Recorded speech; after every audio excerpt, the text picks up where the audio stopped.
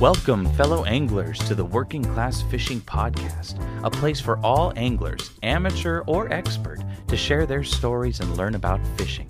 Join your hosts, John and Brian, each episode as they debunk the perceived inaccessibility to fishing, break down the barriers of any and all angling methods, and hear stories from other anglers and their own journeys with fishing. Now, let's get this show started. All right.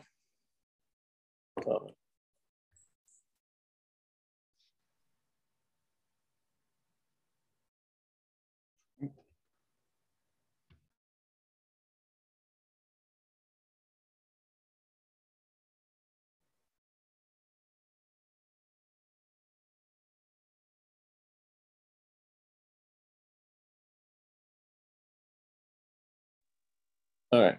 No, we're actually here. Welcome back to another episode of Working Class Fishing Podcast. I am John Morris, and Brian is not here. Brian had some stuff come up, so it's just me and our guest tonight.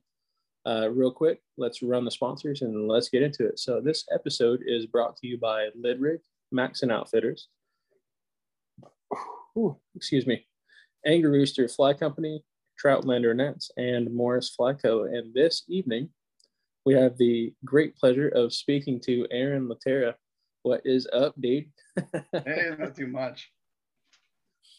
Dude, so I found you on the SBS podcast, and you guys had a lot of fun. And then I found out from there that you had,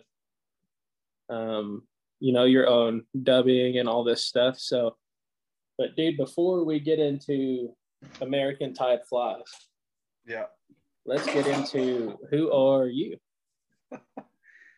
Well, I'm from Newcastle, Pennsylvania. So we have here is stock trout. We have stock trout, and then we have it's really good. Actually, warm water fishery is really good.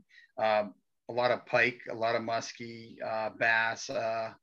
Everything. I mean, it's really, really good here.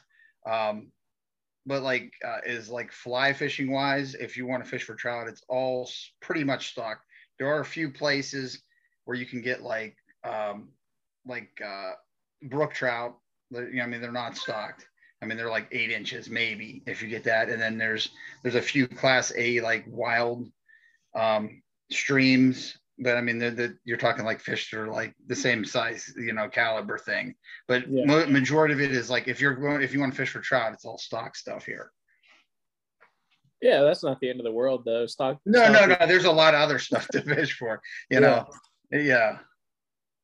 Dude, so with that being said, what's your favorite species when you are able to get out?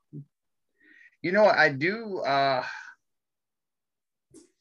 I like smallmouth. It's, I should get out more for smallmouth because, I mean, there's a lot of nice smallmouth water around here. And then I do go north.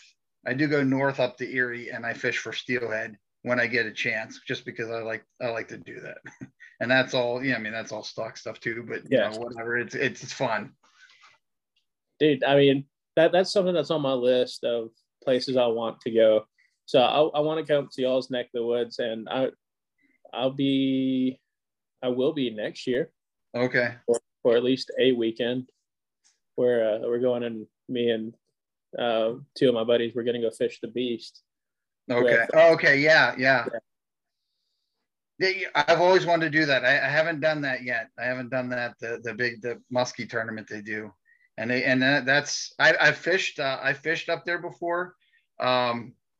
But I've never actually went and done the tournament. I've been up there they have trout, and then you have the muskie, and you have all the pike and everything in there, the Allegheny up there. Dude, it's crazy just how prolific the fisheries are in Pennsylvania. Yeah. It's wild, dude. You guys have so many awesome species. Yeah, there's a lot of opportunities. You're talking 15, 20 minutes. I could be catching fishing for muskie or pike or largemouth, smallmouth. Everything is pretty close.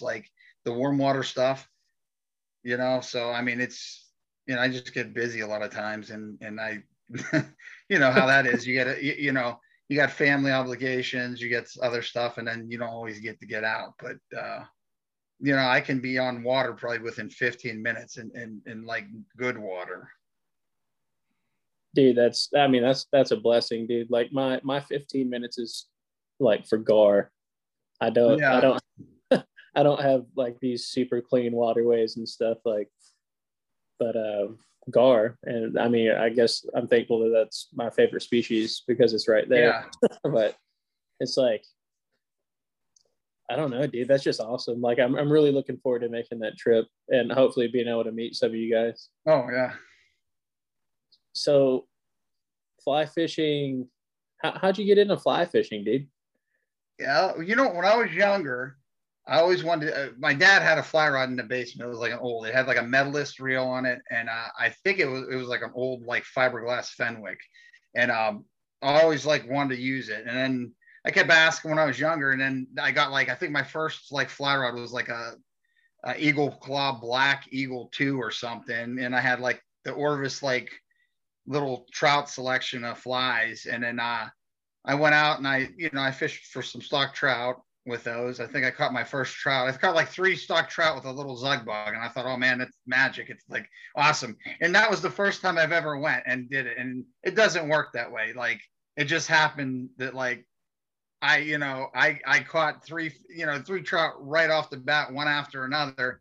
And I thought, wow, this is awesome. This is probably the best way to do it. And it's actually, I just probably got lucky. I got lucky, and it was like, there was no magic secret. There's nothing else. And then I didn't fish for a while. I still do a lot of conventional stuff, but I did that, and then I didn't fish for a while. Then after I got out of college, I always wanted to try steelhead. I actually went to Edinburgh University, and Erie's like right there. And I never, in like 4.5 years, I never went up there and fished for steelhead. And then I got out, and I went with my like future father-in-law at the time, and I learned how to. We went up there, we were fishing for steelhead. I was just fishing with conventional gear and stuff, and we go, and I watched this guy come through all day long. I caught one, and I watched a guy come through with the fly rod, and it was just like one after another, and I was like, wow, that's crazy. So I started getting into tying stuff for steelhead, and then I got actually got like an 8-weight, a better setup and stuff, and then started like. I kind of taught myself how to do it, watched what I could, got any information I could, and tried to, even with the fly tying, I basically watched what I could, figured out what I could, and then taught myself how to do this stuff. Dude, you and I are right there. Texas is not really awesome it's fun to fly fish here, but it's not like you're very fortunate to find someone that can help you out in the South to teach you how to fly fish. Yeah. So, dude, I feel you. And time flies was self-taught also. So I can completely relate to what you got going on, dude. But let's go to conventional gear. Like, this isn't just like a fly fishing podcast. So what's your favorite, not necessarily just for like steelhead, but what's your kind of like favorite go-to rod and reel setup? Well, you know what? I used to, what I did is I got into a thing too, where I thought I was going to build rods, and I took a St. Croix. I got a St. Croix blind, or no, actually not that. I built some fly rods, but it was just, I got a noodle rod blank. I was thinking I was going to build something. I built like I think it was like a Cabela's blank, and I built a noodle rod, and I use that all the time. Like if I'm throwing spoons, because you can wing it like a mile out into the lake. Like I'll go up early. I haven't gone for a few years, like early like that, but I'll go as soon as like the temperature starts dropping, and I'll go off the at the mouths of the creeks, and I'll wing spoons. I'll wing glow in the dark spoons, even if. If they start coming in, you get like a little window of opportunity, and that's pretty fun. Like you're ripping a spoon through there, and all of a sudden when they hit like a freight train. It just like stops dead, and you feel that thing, and then it's fun to fight them on that longer rod. Like I think it's like a I think I have like a 10, I think it's like 10 foot, and it's got like some play in it. So it's fun, and they go nuts. I mean, they'll jump and take off, try to spool you into the lake. And it's something I like to do. That's probably like the like my top fishing that I like to do in the fall. If I can get up there and I get up there early, even if it gets, you know, you guys get crowded and stuff up there, but like if you get up there early and you get a spot, and especially at night when there's nobody, or there's a few people around, you know, even if you don't catch anything, it's fun. It's better than being at work or being at home doing nothing, you know? Yeah. Dude, absolutely. So Brian would have loved that, dude, because he's a huge like spoon guy. He loves spoons. So are you fishing just like straight silver, or well, you don't have to give away your trade secrets? No. It's not. I mean, basically up there, there's like a silver and blue, like the little Cleo or a KO wobbler. And basically the guys, I think they throw them because it kind of looks like the emerald shiner. And that's a big food source for the steelhead up there. And it's like, I mean, it's that thing, but I'll throw all kinds of spoons. Like I'll take, when I go up there, I'll have like a whole box full of different colors, because like they turn the page, you know, one day they might want something or they might want something different. And then I'll have ones with glow in the dark. I'll have like a blue glow in the dark, orange, the green. The only thing is, I know a lot of people swear by it. There's like a green glow in the dark little Cleo, and I never do well on that. And people swear by it, like they do that. I mean, I can't lose it. I think I have the same glow in the dark green little Cleo that I've had, like the one I bought, because I can't lose it. Like the colors that are really great or they're hitting on, I'll cast it out and I'll snag into a log like instantly or something, and it's gone. I snap it off. But like that one, I could bury it into a piece of wood or a rock, and it'll come back to me. It just keeps coming back, and I don't catch anything on it, but I can't lose it. I'll intentionally like throw it into, like, I can tell there's a big snag there because I've been snagged up before, and I'll throw that spoon in there, and it won't matter. It'll come back. It won't come back with a fish, but it'll come back. It's like a cursed spoon or something. Dude, one of my buddies, Jamie, he sent me this fly. He's like, dude, it's cursed. He's like, fish it, and if you can't catch something, you've got to pass it on to the next person. And I don't want to admit that it's actually cursed, but I've had that fly for 8 months and I haven't caught a fucking fish on it. Yeah. It looks awesome. I don't get it, dude, but yeah. I'm about to have to pass it on. Yeah. Dude, so all right, let's get a little bit more into you as in what you're doing. So how did American Tide Flies come about? No, I started tying like I started doing stuff with my brother, first of all, when I was before, and I was like just called Latiras. And I started tying some flies, and like a lot of the stuff, it was like decent stuff, but it was, like I said, when I first started doing it, it was like more crude. I mean, it was like egg patterns and stuff like that. And then as I got better and better, and then it just ended up being me after a while, because he didn't want to do anything with it anymore.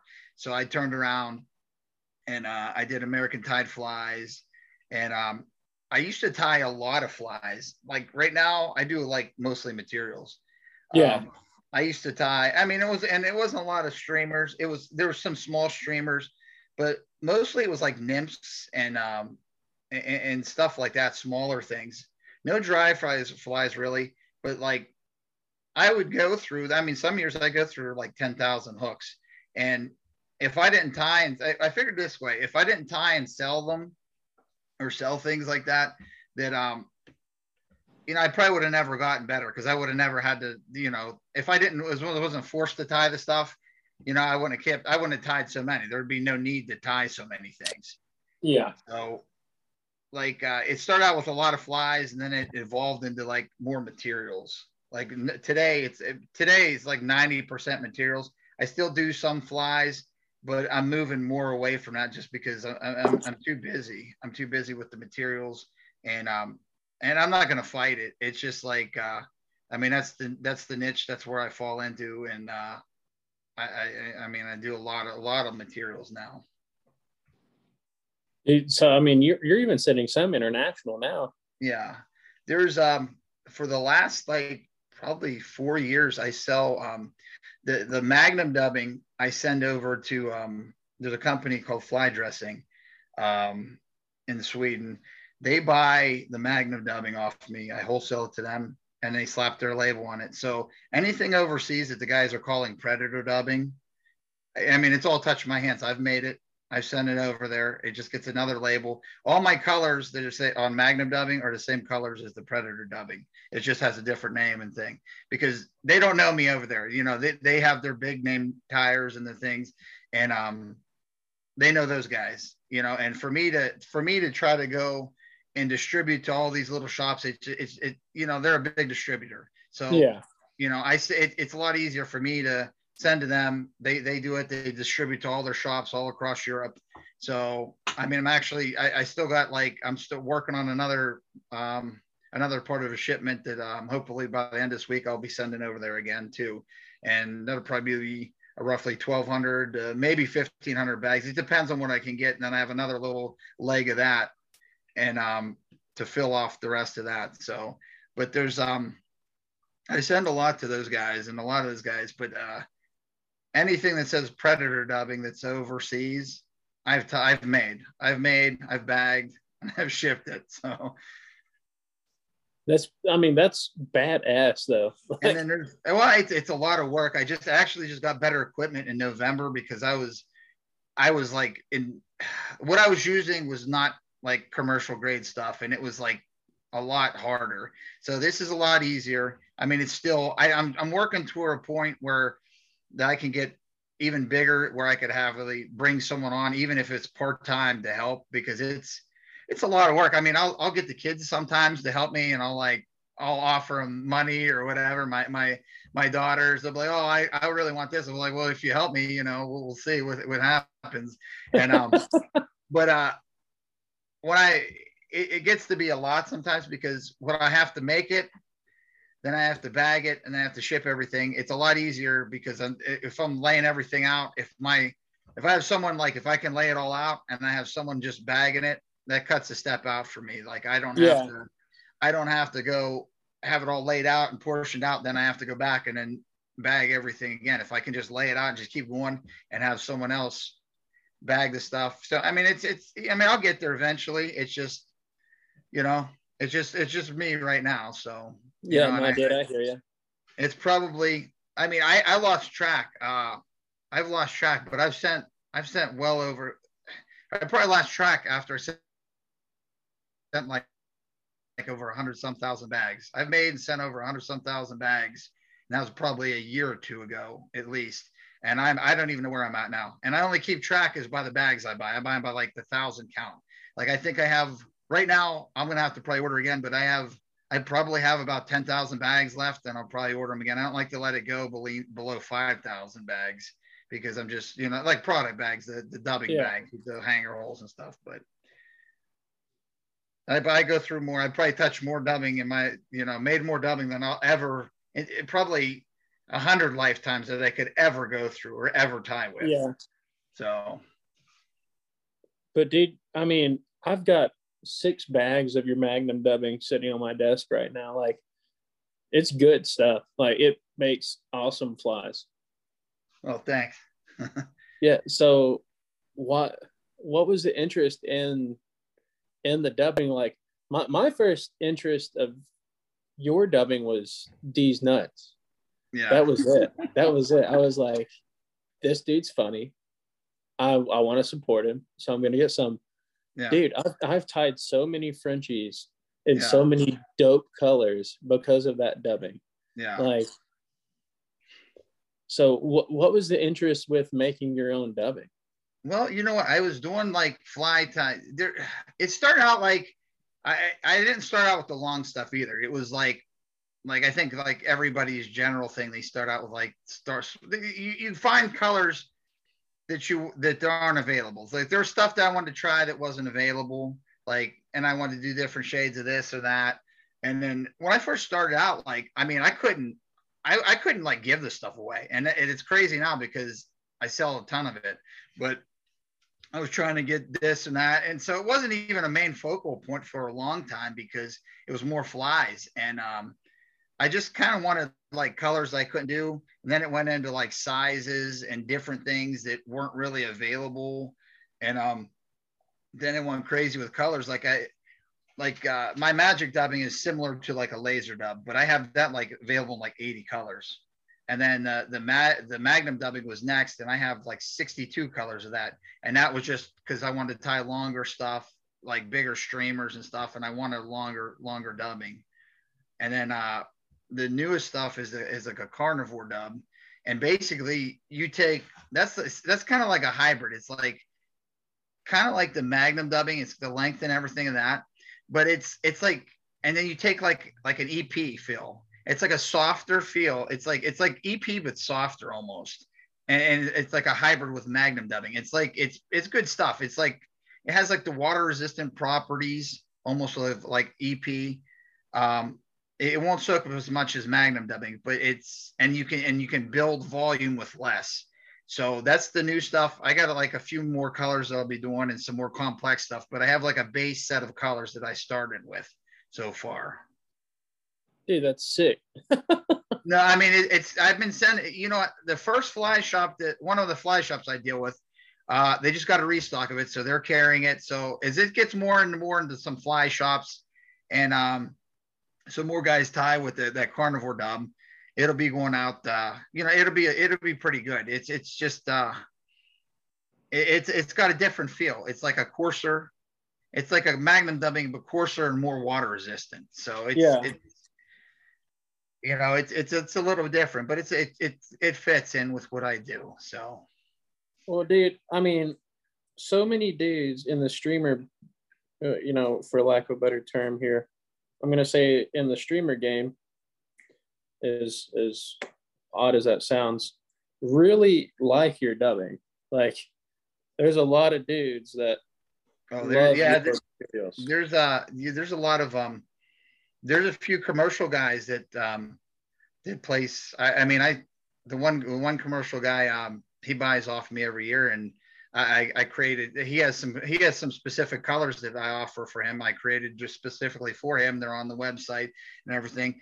But I mean, he got 4 pounds. Like how many months back? Earlier in this year. I mean, 4 pounds of dubbing is a crazy amount to go through, but he'll burn through it. He'll burn through 4 pounds of dubbing. That is an insane amount of dubbing for me. Like if I saw that, there's no way in hell that I could tie that. He'll burn through that though. Yeah, I mean, that's a little bit goes a long ways. Like honestly, it's really, it does. That you imagine how many flies, that you have to tie to go through that. And we're talking proportionally tied flies. We're not talking like some guy that's on eBay that just like grabs a pile and just wraps it around the hook. You're talking about someone that's done this, and knows what they do, and they send this stuff out. So there's little amounts that go on all these things. 4 pounds of that, he'll go through it too. And he'll be, next year he'll have another order for at least 4 pounds or more. So, and then a lot of the colors come with it too. I started with a bunch of colors, and then I'll have some guys that then colors come about too, because a lot of guys, someone will say, hey, I have a custom color. Can you do this for me? And it'll come out nice. And I'm like, well, I really like that. So then it becomes like a regular offering in the thing. So I started with so many colors, and then I had people request things and I liked them. And then it gradually got added till I'm up to like 62 colors. I think the latest color I have now is called Elk Lord. And that was a ball busting color that was made for the one guy. It's a good color. And that's one thing too. Like if I do like some ball busting name or something, like just, to mess with someone, I make it a good color because I want it to sell. I want to look at a fly shop and I want to see someone tying with like Elk Lord or one of the other ones. Like, like the D's Nuts is in a few shops. I did have one shop before that asked me to change that name because they said they have older kids and older people. And I changed like the thing. I just put like luminous squirrel or something on there just because they didn't want to have D's nuts on their shelf. But which who wouldn't want to have D's nuts on their shelf? What's funny about that too. This is a little off topic.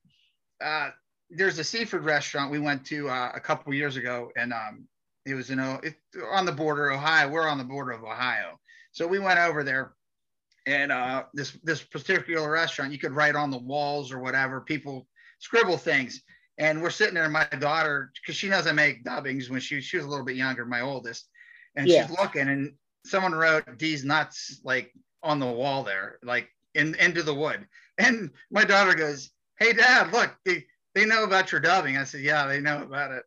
I said, "Yeah, I guess so." But and a lot of the dubbing names, it's funny, they came about because I heard something, I saw some funny meme on the internet, and I'm like, wow, I have to create a dubbing color to match this. So a lot of the names came before the actual dubbings, like the colors. But one of the ones I sell a ton of is called Homeless Care Bear, and that started because of there's like a meme I saw years ago, and I'm like, that is a perfect name, and I made it, and it was like the meme had like an Ewok, and it said that Ewoks are just homeless Care Bears that sold their magic powers for drugs. So I was like, I have to make a name for that. So what I created was what I thought a dirty homeless Care Bear would look like. And it's a really good color too. So I made it like something that was going to be a good color, but I wanted to make it look like it was a dirty homeless Care Bear that was like hanging out on the seedy section of Care-a-Lot, and, he's done some shady things, and it's funny. People ask me where these names come from, like that name. And I was like, it was crazy, man. I was like, I was in Care-a-Lot, and I said I had to fucking paint a smiley face on my belly and pretend like I was doing that Care Bear stare, and then shave the thing's grundle and, get it. So it is what it is. But that's the thing. I try to make all the stuff, like even if it's like something that's funny or whatever, I try to make it something that's a usable thing. It's not like something that's just like a novelty that you can use, and you might get a laugh out of it, but it's something that's a good color that you'll be able to still use and do something with. Dude, and I agree. You know what? The original draw was the name, right? And then it was. I mean, first off, it was small business, support a small business, and then it was, okay, well, that's hilarious. And then I got to looking, and I was like, man, I like this kind of peachy color, and I like this purple, and I like this red.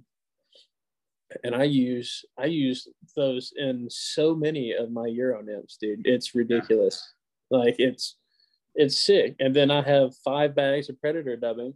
Not Predator dubbing. So you got me all jacked up. Yeah, well, I tell the European guys Predator dubbing, and then the other guys Magnum dubbing. But yeah, the Magnum dubbing stuff. Yeah, the Magnum, dude. My favorite Magnum dubbing color is Dirty Olive, without a doubt. Like that's one of the top colors. That's like one color I use a lot, and that's a color that like almost every order that comes in, there's like Dirty Olive. When you have your base colors, like, you're just whites or you're black or, just a regular base color. But that's a color that there's a ton of it that goes out. And it's just a color it's a good color. I mean, it matches a lot of different things. Dude, it's killer because I've been tying like a bunch of baby bass streamers. Yeah. And dude, it's killer. It looks awesome. So if you had to pick, like one fish to go fish for, like one trip, no holds barred, no money, no responsibilities, just you fishing, what would it be and where? Let's see. Bass Pro Shop fish tank. Oh yeah. Dude, those are some Yeah, as long as I couldn't get arrested, if I could run fast enough. No, but no, probably, I probably would go, I always, I would like to fish for taimen, and, as crazy it sounds like, I mean, I don't know. I mean, it's probably fucking pretty dangerous, you know, especially right now. Go Yeah. over to Mongolia or wherever and fish for taimen. But, you know, I would like to. I would probably would. That'd be probably something if no money wasn't an option or whatever. Yeah. You know, if that was that'd be something I'd want to do. I'd probably say maybe Golden Dorado if I ever get a chance. Ooh, that would be sick. Yeah. And you know, it'd be crazy to catch some arapaima. I don't know if you could do that on a flat rod, but it'd be probably funny to catch those. Dude, before it was like very popular, there were dudes catching arapaima on streamers. Like, yeah, don't know. People are gonna, you know, be like, no, that's not right. But I like no shit want to say like late 70s, early 80s, people were catching arapaima on streamers. Yeah. And that is like my top bucket list fish is the arapaima. Yeah, they look cool. I mean, I'd like to that'd be one. Like I said, if there wasn't an option with like money wasn't an obstacle or anything like that, I had the thing, I would just that'd be something to fish for. I would like to do that. Dude, that would be well, we should go together now. Be a bro date. Yeah, dude, we can go do peyote and stuff together out in the jungle and then go fish for arapaima. Yeah. Man, that's just so sick though. Like big predator fish are just awesome. I mean, all fish are awesome, but dude, it's those predator fish and those fish out in the salt, dude, they just Well, that's another thing. If I live down, like that's what I say all the time. If I lived down by the salt somewhere, I would be like constantly out fishing. And I don't get like, I know guys that are down there. I guess it's like the grass is always greener type thing. But there'll be guys that are like, they have that access there and they'll come to fish for steelhead. They'll like drive like hours upon hours and hours just to come fish for steelhead. And like, I would drive hours and stuff to go down there and fish for that stuff, you know. They're coming up here. I'm like, it's in your backyard. I'd be like there every day, you know, out trying to catch anything. I mean, the ocean's like probably crazy. I mean, with what they have compared to like, I don't know. I don't know. I would that'd be my thing. I would go down there. I wouldn't. I don't think if I was down there, I would head up for steelhead. I think I would just stay down there and catch whatever I could catch. Dude, it 100%. And I mean, I understand that though, because, you know, sometimes there's just a fish or maybe it's like a trip you want to make with your buddies and stuff like that. But dude, like if I would be in the salt fishing every day. Yeah, probably. And I think, I mean, I don't know this to be factual, but I think there's a lot to be said about the guides out there, you know, in the ocean, dude. Like, you've got like reefs and stuff, but that shit's like actually changing like every day. Oh yeah. They gotta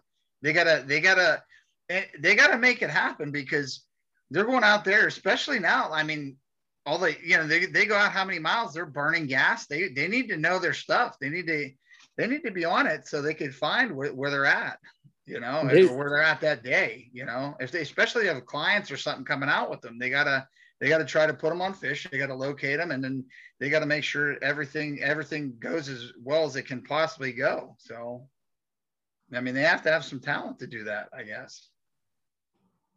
No, I really think so. I'm not saying that like salt guides are better than fresh guides. I don't want to start that debacle, but there's a serious level of expertise and devotion to the sport that goes in those dudes out there. I mean, it's just there's a lot that goes into it, man. Oh yeah. So you tinkered with making some of your own rods? Years ago, and I realized if you're going to tie flies or you're going to do materials, you can't do rods too. You can't do it all. It's just, I mean, you can't you can either be good at one thing or you can be like half half-ass at this or that. So, and there's a lot involved with that, but I tried to. I built I built I built 3 fly rods, and I built a noodle rod, and I still fish with the noodle rod. I still fish with one of the fly rods. The other one, my brother-in-law stepped on, so it's done. So he like shattered it. We went fishing up for steelhead, and it like was leaning up against something and fell over. He wasn't paying attention. The dark stepped on it, and it shattered. And there's really nothing I could do to fix it. So, and I haven't built a rod since that one. I mean, I put a ton of time in. I even got like the videos where it says the decorative rod wraps. I had the metallic thread. I did like diamond chevron stuff up it, and I put a custom like steelhead like reel seat, and I put a lot of effort into it, and then it got shattered, and I was like, what, I don't feel like building anymore. It is what it is. It was fun to fish with it, but I'm too busy to do that. Like, those guys that are really good rod builders like that, that's what they do. That's what they devote it to. I can't split time between that and then doing materials and all this other stuff. So the guys that do that full time and do it well, they're like, it's an art. You gotta, and they're good at it. They are good at it. And and you've got a family too, man, and so much that, that's always like first priority. So making time to make anything happen is difficult. So it is, and that's the balance. It's with the struggle is you got to balance. You have to balance family and work time, and sometimes you get lost in that where you try to work too much, and I've been trying to do it like where okay, there's always tomorrow. Like I got this amount of stuff done today. There's always tomorrow. It's not going to be the end of the world, especially if I'm super busy, because you have kids that are little so long, and then you turn around and you keep saying, no, I got to work and this, and one day they're grown up. So you got to always make time for family and try to balance the work with what, like a normal life still. And that's, I think anyone that's got a family can relate to that. It's just, it's just balance. I won't even say it's hard. It's just making the right decision. Oh yeah.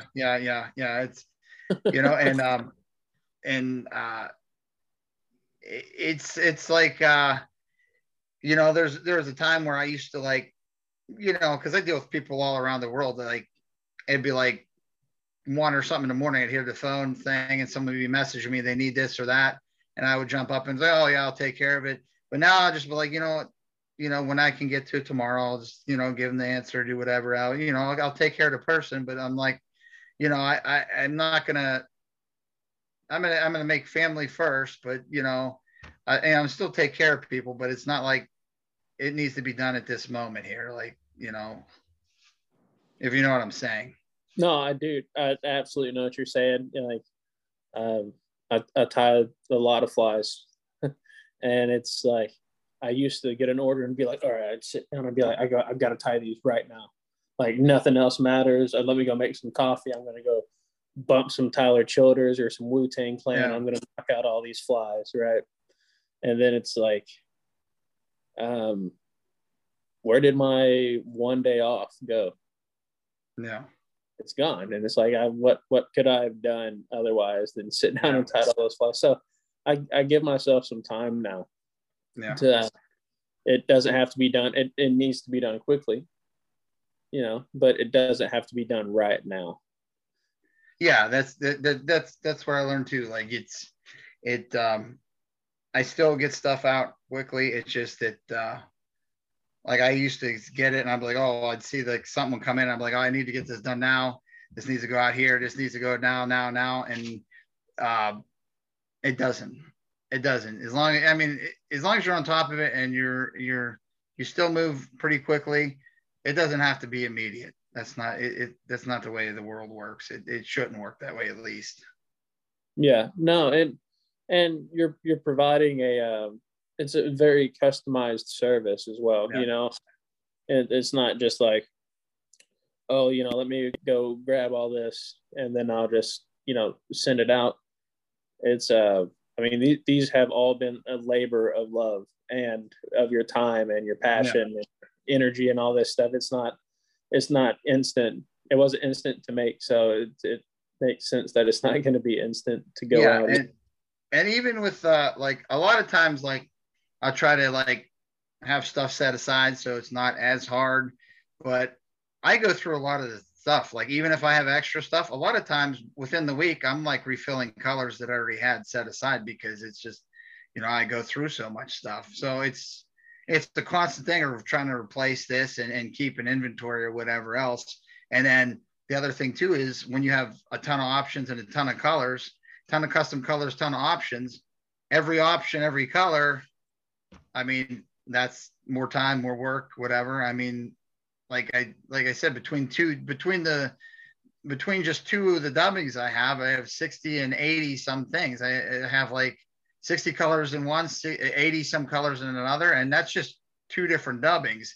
And then I've got how many other ones on top of that. It's just I try to keep the stuff that goes out all the time stocked up, but you always get a curveball. Like I'll have stuff that's ready to go. I'll have like main colors, and then someone will order like an oddball color that like I don't sell a ton of, and then I have to go and I have to make that and throw that into the mix with whatever else I'm doing, which I don't mind doing. And the reason I keep it is because it's a color that I like or whatever. But it'll always be like a strange color. Like I'll have everything ready to go, and then I'll have like some like oddball color that like I sell some of, but it's not like enough that like I keep a huge stock of it. So when you're mixing all, so I used to mix soft plastics and I had it down to literal drops. Yeah. It was like 8 drops of this color, 8 drops of this color to equal parts of this amount of plastisol. Yes. And this much glitter. And so, but when you make your dubbing, it's all very uniform. So do you have like this secret black book? I mean, do you have like... Yeah, I have it's funny. It's like, I always think of it, it's like the water boy where they have the book, they have the playbook, they have the green playbook. I have a blue, it's a little blue book, and it has all my mixes. And I'm even like technical, like if I'm creating something for someone, as I'm going, I'll have like a scratch pad and I'll write down what I put into it. And I'm still here, dude. I'm sorry. Okay. No, I'll put into like say I have a kind of an idea. I made so much now that like I can look at something, and if I have an idea, I can pretty much figure out what I need to this, and this to go into it or whatever. And I'll write down and I'll look. And if it's a shade I want, okay. If it's close, I'll write that down. Then I'll add a little bit of more of this or that. And if it's closer, and then when I get the exact shade, I have the exact proportions. Now I can, exact proportions of whatever I need to go into it. And once I got it locked in, it goes right into the book there, because you'll never remember it. Like if I didn't do that, I mean, there's ones that I make all the time that I kind of remember, but if you don't write it down, you'll never remember it, or you won't get it right. So I have a whole book filled with mixes, colors, all kinds of stuff. Everything that I want to keep, I put in there. Even if it's like a custom thing for someone that I know, I'll write it down and put it in there, even if I'm not going to offer it. That way, if they ever want it again, I can go back to it and I can create the same thing. And that's the way I keep everything pretty much. Like if you bought dubbing for me like 3 years ago, you're probably going to get the same color. I mean, it's probably going to be dead on like today. Now, barring if a certain dye or a certain color or something gets discontinued, and then I have to work around that, I might have to change a shade or something like that or different. But stuff like that's out of your control. Like if some company discontinues a certain color of dye or something that you need, it's not like I can't make dye. I'm not the guy that, I'm not going to mine stuff to make dye. I'm not that. I use what's available to me. And as long as the stuff I need is available, the color you ordered like last year is going to be the same color you get like tomorrow from me. So, that's how I keep a uniform. I keep everything written down. Everything's like technical. Like I have exactly what I use, the colors, how much quantity of this or that. And even down to like what type of flash I put in the color flash, so I know that what it is. So, I mean, it all gets written down. I have like a master book, and it all gets put in there. And when I go through it, if it's a color I do like all the time and I remember, I don't go through the book. And I've got it down to like, even if I need to make like, say I need to make 100 bags of this or something, it's for an order, and I just trying to get through it real quick. I know exactly how much of this and that to put in to actually get that amount of bags what it is. I got it broke down to that, exactly how much of this material they'll get me, exactly how many bags of that stuff. So, I mean, I've made enough now. And it's funny too, and it's weird. I wish I could do this with the lottery, but like if I have a bunch of the dubbing laid out on the table that I'm bagging, and I say, I need like 20 bags or something, I can reach in a bag and I pull it out, and half of the time, almost all the time, it's not every time, I'll go through and I pull out the exact number of bags, and it's like I don't even know how that's possible. Like it works out to the thing. I'll get to the end and I'm like, oh, I guess I grabbed the right number of bags instead of counting them. And I wish I could do that with like lottery numbers or something like that. It doesn't work that way, because then I wouldn't be making dubbing. I guess that's my superpower. I can pull out the right amount of bags. That's awesome, dude. But it's I got it down to like I got it down very technical. It's not like I'm just like just throwing stuff together and just guessing this or that, because even at that, like stuff changes. Like if you're just trying to figure out, say, oh, this shade looks kind of this looks right to me. It might not be, because like there's stuff I didn't make in a long time, and I tried to just throw some stuff together, and I was like, that doesn't look right, and it wasn't. So, like I said, everything gets written down, everything gets put down that I plan on doing more of. So when you're making all these dubbings, dude, which I'm picking up right now, when you have scraps and materials left over, like, do you just make these? I mean, do you ever just make like, I don't know, like some random shit with all your scraps? Yeah, you know what? I actually did that this last month.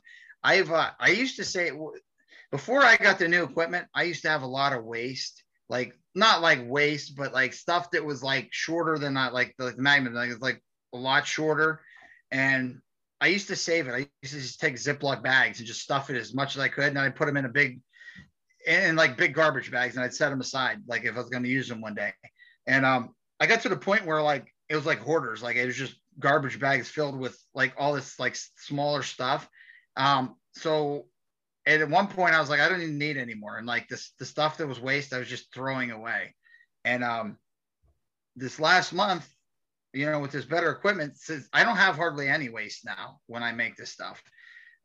It's not really any waste. So I was going through all those things. Like some of that stuff I turn into like some other stuff, like mixed colors and make Magnum dubbing, or not Magnum, but like the Magic and certain stuff like that.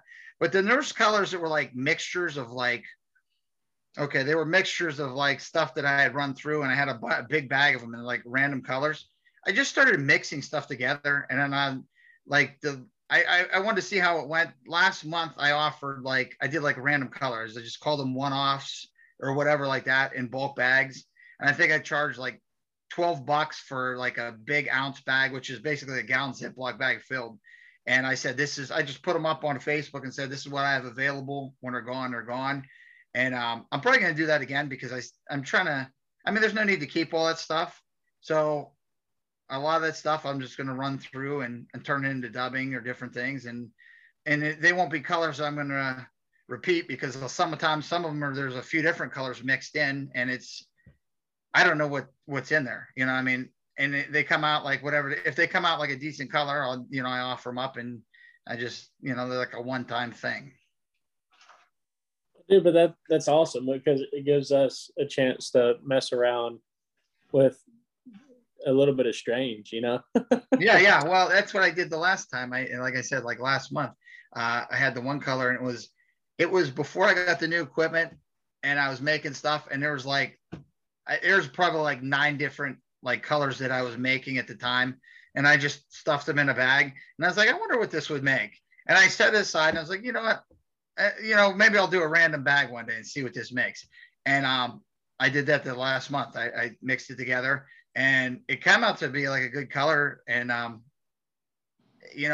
only thing is I could never repeat it. I don't know, because it's like 9 different colors that I was making, that I was just throwing scraps in the bag, and it's not like it was junk material. It's just like there wasn't enough of this to do this with or that. So it was just like a random grab bag of stuff. And then I figured I'll run it through and see what happens, and turn it into dubbing. And it came out to be a good color. It's just, it was like a different color. It was a nice color, but it was like a different color. And it's not something that like I can repeat or that I'd want to repeat, because I don't want to like go through 9 different things and add all this stuff in and try to just to get this thing.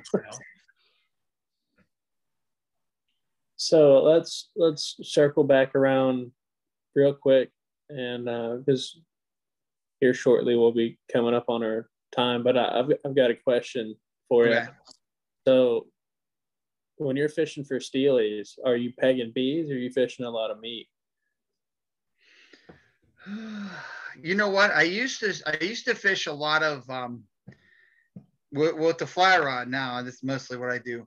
I used to fish a lot of eggs and nymphs for a while, and I got into more like streamers. But a lot of the streamers that I fish are smaller. I'll fish like emerald shiner imitation. Like I got a color that's it looks exactly like the back of an emerald shiner. It's called emerald shiner. And then I'll take a little bit of this cotton candy, which is like a pink and blue. It's almost like a really like light purple. It's like that kind of like they got that pinkish purple like stride down the thing, and then like a little bit of pearl on the belly. And when it gets wet, it looks just like a real emerald shiner.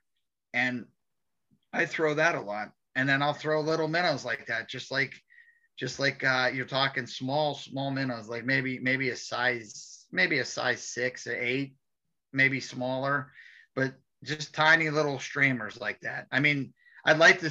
I'm probably going to get into throwing some bigger streamers because, I know you don't catch as many on them like that, but the ones you do or whatever you do, it's fun when they smack a streamer. You could probably go out and catch 10 times more on eggs and nymphs and small things, but I'm at the point that I'd rather have the big bite. I'd rather have that big smack, and catch like a couple than to go all day, be the one that, catches 20 fish or something like that, hooks 20 fish or whatever like that. That's fun too. Don't get me wrong, but I'm at the point now that like, I just rather choose. If I'm going to go out and have fun, I'd rather choose what I want to do. I catch something, live by the sword, die by the sword type thing, Yeah. Just take a box of streamers. You either catch them or you don't. Yeah, it is what it is. Indeed, and that's one of those things too. Is like you never get out of like that comfort zone unless you force yourself to do that. Yeah, that was what I used to do. Be with the fly rod. Like when I was trying to get better with the fly rod for them, I would always carry like my spinning rod or the noodle rod or whatever, just because I was comfortable with that.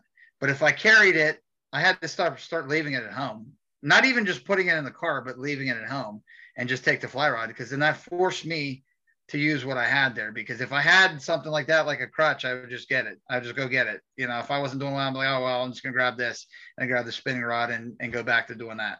And I started just leaving it at home, just taking a fly rod, taking what I had and said, this is it.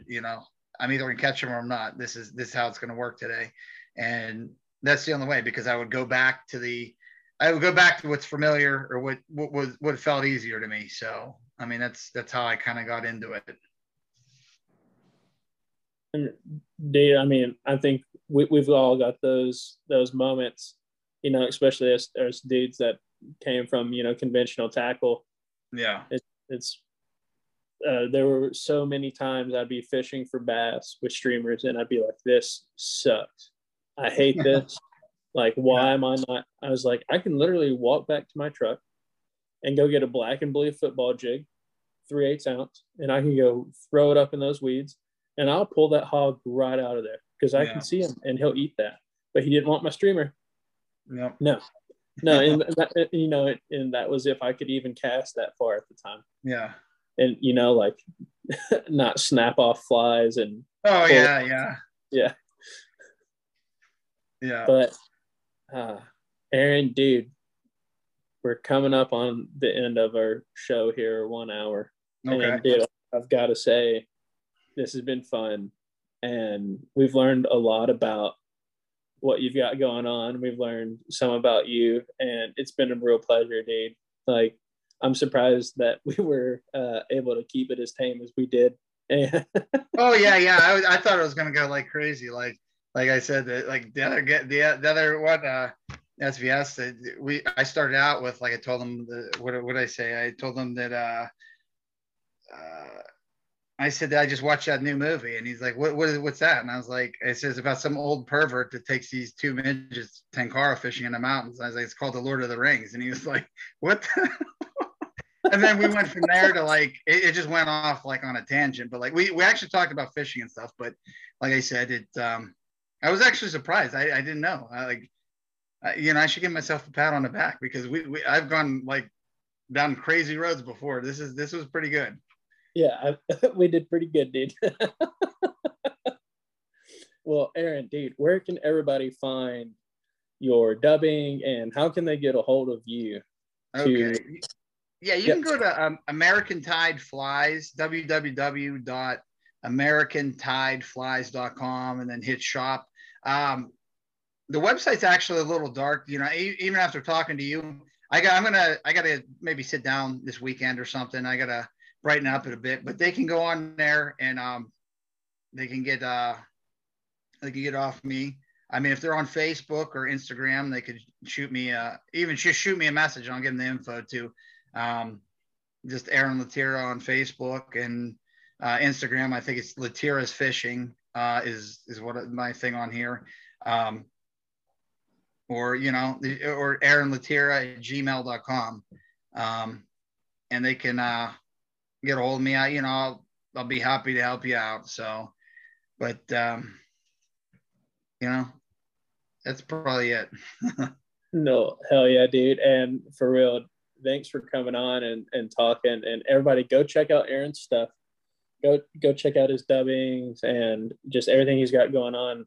I am a huge advocate of his dubbing. It's actually really good stuff. I'm not just saying that because he's here. And but everybody, thanks for tuning in and listening. And Aaron, thanks again, dude. And this episode of Working Class Fishing was brought to you by Troutlander Nets, Lid Rig, Max and Outfitters, Angry Rooster Fly Company, and Morris Fly Co. And until next time, everyone, thanks for listening. If this is your first time listening to the podcast, please leave us a review. You can find us on multiple social media platforms at Working Class Fishing. You can email us at workingclassfish@gmail.com for any inquiries, or if you just want to come on the show or want to ask us some questions, feel free to reach out to us on any of our social media platforms or our email. And we just appreciate everything and all the constant support that everyone's been giving us. It means a lot. So until next time, y'all take care, and we'll be seeing you.